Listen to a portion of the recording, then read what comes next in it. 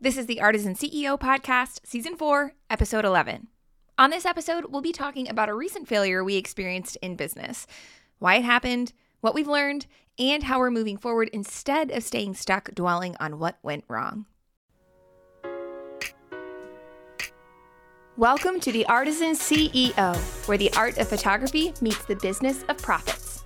This is where strategy and craftsmanship coexist so that you can run a creative business that supports a life you love. I'm your host, Abby Grace, and I promise to give it to you straight. I'll start this off by saying this is probably the most humbling episode to date of the Artisan CEO Podcast. Not necessarily the most transparent, because I'm pretty transparent all the time, and I'm going to be really transparent with you in this episode, but I mean, I told you guys our story of infertility, so I tend to be a pretty open book, but this is one of those ones that would have been more comfortable for me not to tell the story, to simply scrub the evidence of my failure from the internet, from our social media channels, and then just pretend it didn't happen. But I don't think that's helpful for you, because as much wisdom as there is in businesses presenting a strong front for their audience, I am always encouraged when another high performer, somebody who maybe looks like they always have it all together from the outside, when they tell me, hey, I'm struggling, this thing did not go well, because then I realize that my struggles and my failures are not an anomaly. They are not evidence that I, Abby Grace, am especially unqualified to be a small business owner, or that, this is the end. Like, you hit your peak and, well, it's all downhill from here, So instead of sweeping my own failure under the carpet, I am going to share it here so that the next time you encounter an especially challenging season or situation in your business, you do not have to sit and wonder why you're the only one who doesn't win 100% of the time, because none of us do. This is the life of entrepreneurship. The highs are high and the lows can feel really low, and they can also feel really personal, but it's not personal. It's just business. And the difference between someone who quits and someone who channels their inner Princess Poppy and gets back up again to fight another day is that the Princess Poppies of the world know that there is always something to learn from our failures, so that those experiences are never wasted. Real quick, photographers, are you tired of lather, rinse, and repeating the same tired collection of forgettable photos from one brand session to the next? If you're ready to turn yawn-worthy galleries into the sort of results that thrill your clients and get you both noticed, then you're definitely going to want to join me for my free training, The Backstage Secret to Scroll-Stopping Brand Photography. Whether you're a seasoned veteran or you're just getting started out in the world of branding, this session is for you. I'll teach you my #1 strategy for crafting stories that resonate with your clients and their audience, which is the biggest secret behind creating galleries that not only look stunning, but also drive engagement and sales for your clients, which, spoiler alert, is what keeps them coming back for additional sessions in the future. Because as brand photographers, purposeful matters more than pretty, but who says you can't have both? Our job is to think like a marketer and shoot like an artist, but you have to have both pieces of that equation. And learning to approach with the mindset of a strategist, that changes everything. So if you're raring to say goodbye to cliche galleries that simply repeat what's already clogging your Pinterest and social media, and hello to a method that drives brand loyalty and real bottom line growth, then head on over to abbygrace.co/training. That's abbygrace.co/training. It's time to leave those forgettable, smiling at a laptop photos in the dust in favor of a more tailored approach that's going to leave your clients obsessed and already planning for their next shoot with you. One more time, that's abbygrace.co/training. I'll see you in class. So for the last 3 calendar years now, I have allotted a place on our calendar for hosting a live workshop. Every year, you guys, I talked about this back in Season 4, Episode 7, my year-end planning process, how we pull out the calendar and we map out the entire next year. We do that in December. So for the last 3 Decembers, we've pulled out the calendar and I have put live workshop on the calendar. And 2024 was finally going to be the year that I was going to host a live in-person thing. We were going to make it happen, because our last in-person workshop was in 2018, and that one wasn't even local. I hosted a 4-day photography retreat/workshop in France with my best friend, Catherine. Don't ask me how many times I have said, thank goodness we did that before the pandemic. And then we took a break from in-person events for a few years as we started the adoption process and then became parents. I am an extroverted extrovert. I don't know if you could tell that from the podcast, but I love being in the physical room with other humans. There is just something about the serendipity of in-person interactions, of the conversations that are sparked between classes and those late night, like pajama-clad brainstorming sessions with a glass of Pinot Noir in hand, and I missed that. And so since I hadn't ever hosted an in-person event for brand photographers specifically, I had done several in-person workshops for wedding photographers, but since pivoting to brand photography and starting to teach brand photography, we hadn't hosted anything in real life for that particular audience. So I figured that the time had finally come to get real humans together in a real room for a real good time and some high quality education. We announced the workshop first to our Brand Photography Academy students. We actually told them during the year-end planning meeting that we host for our BPA students that this was coming. And then we made the official announcement via email to our BPA students. That's a list of 650 photographers, something like that.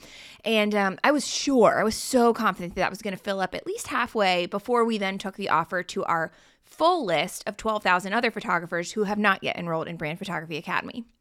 Well, we opened registration for our BPA students, and hours went by without a single notification of a seat being filled. And that might sound dramatic to you, but I'm used to launching as part of what we do. As educators, we launch, and you're used to seeing sales rolling in. So I was at lunch with a friend, and I kept sneaking peeks at my phone, expecting at any minute to get a text message from Matt to the tune of, "Oh my goodness, wow, 3 new registrations and we're only 15 minutes in." But that did not happen. The hours dragged on, and I started to panic. What if I had completely misread the room? Well, then I comforted myself. Well, actually more like Matt comforted me with the thought, because I tend to spiral and Matt's the voice of reason. So we comforted ourselves with the fact that we'd sent the email on a Friday, and it was the Friday before New Year's, no less. So people probably, they probably weren't checking their emails as obsessively. Things would trickle in. Don't sweat. But then they didn't trickle in. We had one more person register before the year turned over to 2024. So we had 2 total registrations in the first 4 days, and I was getting really nervous. Okay, well, we still hadn't announced it to our main list. We had only sent it to our BPA students. So let's send the offer there and then see what happens. We had a total of 12 spots available, and so far, like I said, 2 students. But we have a list of 12,000. So, it's like 12,500. So surely there would be people on that list that were eager for in-person education, right? As it turns out, no. Over the next couple of weeks, despite sharing on social media and adding in a sweet bonus offer of mini sessions for each of our attendees, like I would photograph portraits for brand photos for each of our attendees, if they registered by a certain date in mid-January, we only had one more registration roll in. So after doing some logistics gymnastics of playing with the numbers to see if there was any way that we could scale the workshop, like could we offer a virtual ticket? Well, no, the whole angle was to encourage people to get in the physical room. By mid-January, we made the call to cancel the workshop. Honestly, I was really embarrassed. But then I remembered that it wasn't down to the numbers to determine the success of our efforts. It was up to me whether the experience was a failure or not. Nelson Mandela once said, "I never lose. I either win or learn." And so the only way to truly lose here would be to chalk all the time that we spent planning, chalk that all up to one huge waste of time, and move on without looking for any of the gold amidst what felt like a pile of rubble. So that meant taking an honest and humbling look at where things went wrong and what we could do the next time to change them, or what we could do moving forward to change them. Not just how does this relate to future in-person events, but like what do we do today with this information? So firstly, where did things go wrong? Well, for starters, I did not do enough pre-launch research. I didn't pull any data from a larger pool. I created an offer for what I thought people wanted, not necessarily what they told me they wanted en masse. I thought that I had done enough by talking to my assistant and then by scheduling one singular research call with one of our favorite students. She was gracious enough to answer my questions about preference for format and size and price point and duration, all of that. And then I called it a day with input from 2 people and decided that their answers were good enough to represent the general interest of all 600 plus BPA students out there. My next mistake was ignoring warning signs from the economy. When COVID hit in 2020, obviously our wedding bookings were majorly affected, but our branding, like those bookings took off like a shot. Our agency work booked out faster than ever before, which I thought then meant that we were kind of recession proof. Add to that, we launched BPA in the spring of 2021 and ended up bringing in 3 times the number of students that we hoped for. And I thought, wow, this business model is fantastic. It looks like it doesn't matter what's happening in the world. People are still going to book brand shoots and buy courses. So what I didn't take into consideration, if you're laughing at me right now, it's okay. I'm laughing at myself too, internally, But what I didn't take into consideration was that the workshop, which was priced at $3,200, the live in-person workshop that we were planning for this year, was priced at $3,200, and that is more than 10 times the cost of what Brand Photography Academy was during that first launch in 2021. There is a huge difference between asking someone to invest $300 on the pilot launch of your new course versus $3,200 on a 3-day in-person workshop experience that they will also have to travel to. That's like comparing fresh apples to mango-flavored high chews, which are delicious, by the way. They're 2 completely different offers. So I expected the wild success of one offer, especially during a very unique time in our history. Spring of 2021, we were still in the midst of COVID. Very unique time. I don't know that you can take that and apply that as a rule moving forward. So I expected our success in spring of 2021 to predict the success of another offer 3 years later, when there are several new conflicts happening across the globe, when inflation is higher than it was 3 years ago, when the political climate has changed majorly during an election year. And then I was shocked when the results changed too. Mistake number 3, I didn't realize that across the industry, most in-person events are not profitable. My coach told me that most people use in-person events to upsell attendees on another offer. Like how if you go to a conference, sometimes the conference hosts will pitch from the stage, or how my coach herself had recently hosted an in-person retreat for a handful of people who use her software services. And then she finished off the event by pitching her mastermind, which is like exponentially more expensive. And that event for her was profitable because of the ones who signed up for the mastermind. But the profit from the event itself was very minor. The profit came from the people who took the upsell. But I didn't want to take that route. Firstly, because I've never seen that done at a photography workshop. Maybe I haven't been to enough photography workshops. Maybe that's the thing. I've personally never seen it done. And I thought that would catch people off guard. And then secondly, I didn't want to do that because the workshop itself was expensive enough. I didn't want people to come and then feel pressured to spend even more if they had already felt stretched by that initial workshop investment. And I'm not saying that pitching at live events is a bad thing. Matt actually attended an amazing summit last year, a workshop, in-person workshop last year in Nashville. And the host pitched at the end and he said it felt really organic. So I'm not saying it's wrong. It just didn't feel like the right call for this specific situation. And thirdly, I didn't have anything else to pitch at the workshop. We don't have a mastermind. We don't have a coaching offer. And planning the workshop was going to be enough of a task without needing to then invent a new offer to sell just for the sake of making both the workshop and the secondary offer profitable. And then when you factor in that we have maternity leave starting in June, I knew that taking on some kind of long-term engagement was not going to be realistic at this point. To be honest with you, our France workshops, those were not super profitable either. Catherine, my co-host, and I, we each took home about $4,500 a piece in profit for both the 2017 and the 2018 workshops. That is $4,500 to pay us back for months of planning. I mean, we started planning in December and the workshops weren't until July. And then that also accounted for the full week away from our businesses as we hosted the workshops, and not to mention the time that it took to recover afterwards, because as much fun as those workshops were, they were so much fun. Oh my gosh, they were so much fun. But they were also exhausting. I don't regret the time that we spent on those workshops, not for a minute, but I knew that if we were going to do something in person again, it had to yield a higher profit margin for the amount of time and the bandwidth that those events take up. So those were our biggest mistakes. Now for our biggest takeaways. The next time I want to create a new offer, I need to pull from a larger sample group. We've talked about this on the podcast before about how important it is to ensure that there is actual demand for an offer before you launch it into the world. And I pulled from a very, very small sample size. I actually didn't even look for opportunities for people to tell me, I'm not really interested in that, I'll probably pass. So I was operating purely from a place of confirmation bias. This experience reminded me of the importance of soliciting feedback. Some of our best ideas for new content for our students have come from the end of course Brand Photography Academy feedback forms. Our latest course that we launched last spring, Lighting the Brand Session, that came about purely because people were asking for more help with lighting in the BPA feedback. The posing elective that we added to BPA, again, that came from the feedback form. And I had become complacent about soliciting feedback because I thought I'd heard it all. And now I'm realizing how crucial it is to make sure that we're only creating products and services that meet existing needs instead of creating a solution and running around in search of a problem that it could solve.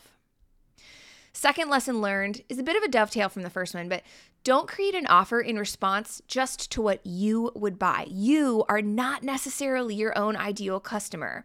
So I love in-person activities, and I felt like it was high time that we all got off our laptops and got into an actual classroom. I feel very strongly about that, and that's okay. But as it turns out, the rest of our audience doesn't necessarily agree, or maybe they don't agree as emphatically with me as I would. Online courses are truly convenient. You can rewatch those anytime you like. They do not require a travel budget on top of the cost of admission.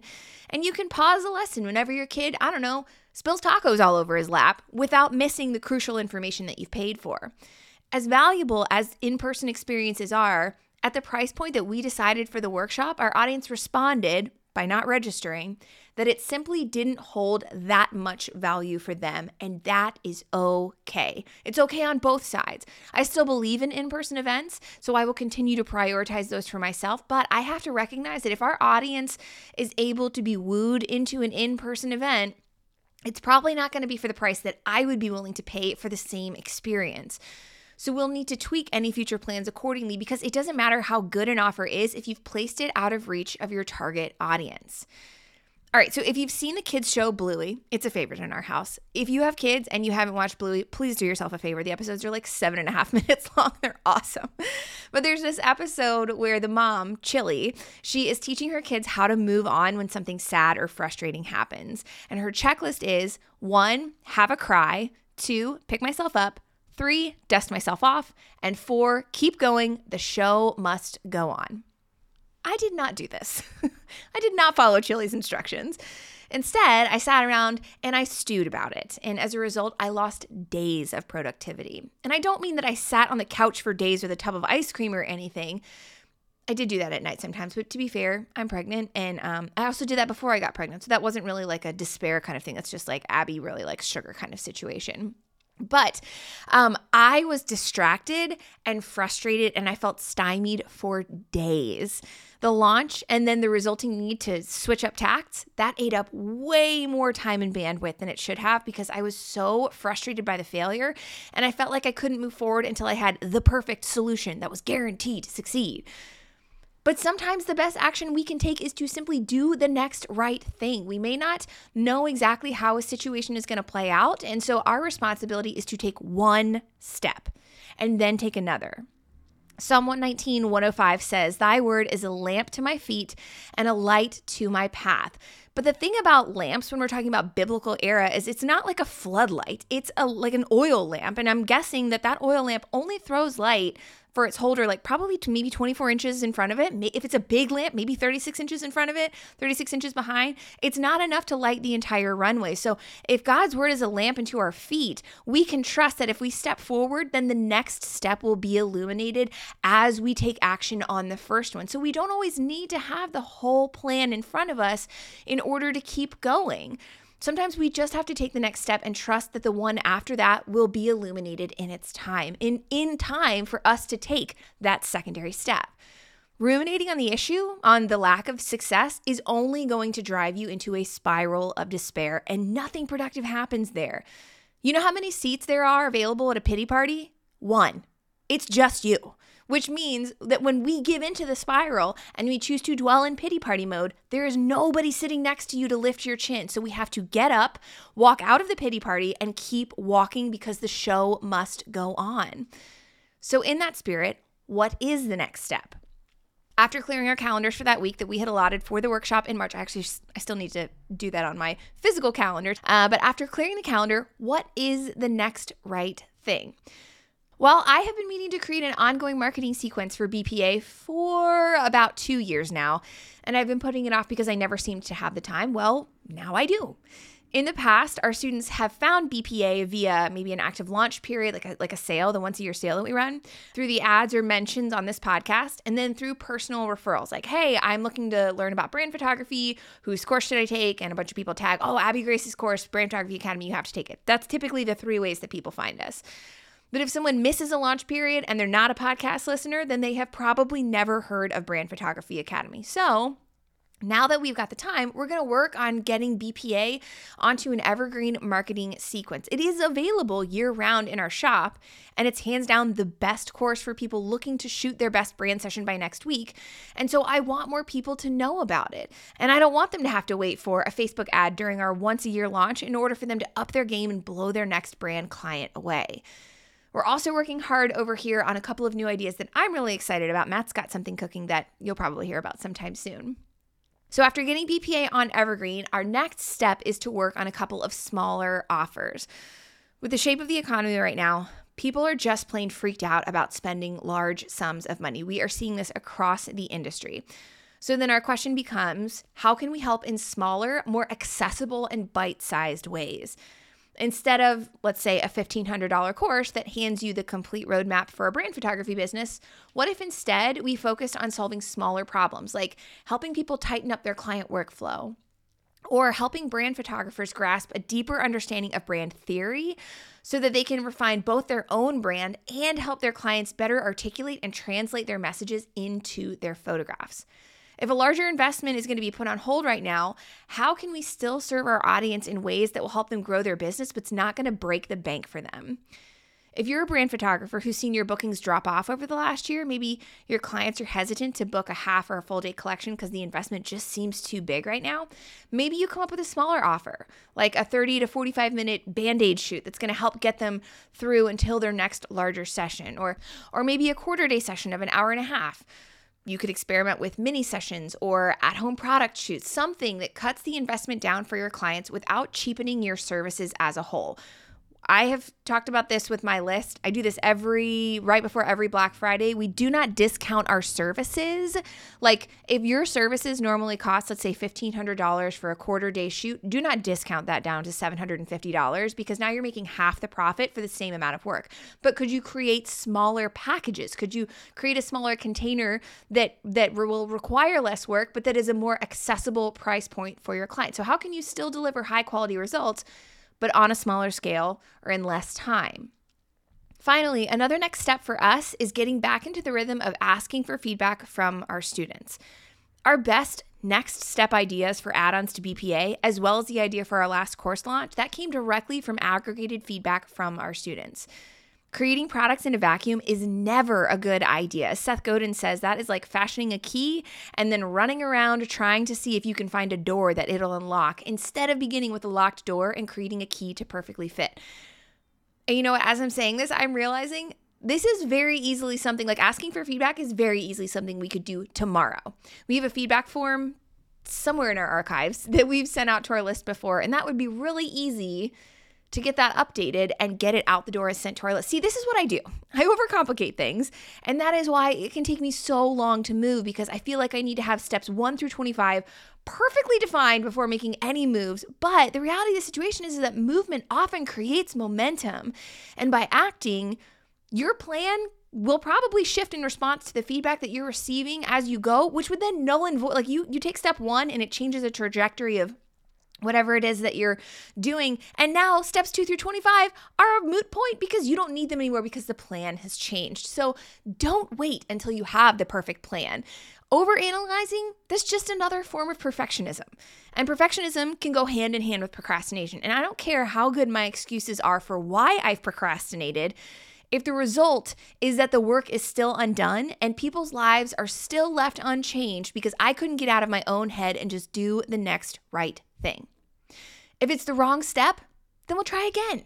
And we'll try again and again. This is the nature of small business ownership. It's called iteration, getting back up and trying once more, dusting yourself off again and again, because the alternative is to work for somebody else on their terms. And I don't care how many times I have to fall off and get back on the horse if it means that at the end of the day, I'm still the one calling the shots. Small business is hard. The highs are high and the lows are really low. but I'll still choose this life over a 9-to-5 cubicle view 10 times out of 10. It's a tough road, but this is a road that's worth following if you know that it's where you've been called. If this episode lifted your chin today or maybe made you feel less alone about a quote-unquote failure that you've experienced, I would truly love to hear from you. Drop me a DM over on Instagram at AbbyGracePhoto. Even though everyone else looks like they've got it all together, I promise you, beneath the surface, we all have stories like today's episode. You are not alone if you have a canceled workshop type story of your own. Coming up in the next episode, we'll be talking about an unusual topic, donor breast milk, and what it taught me about marketing a small business. That's going to be a fun one.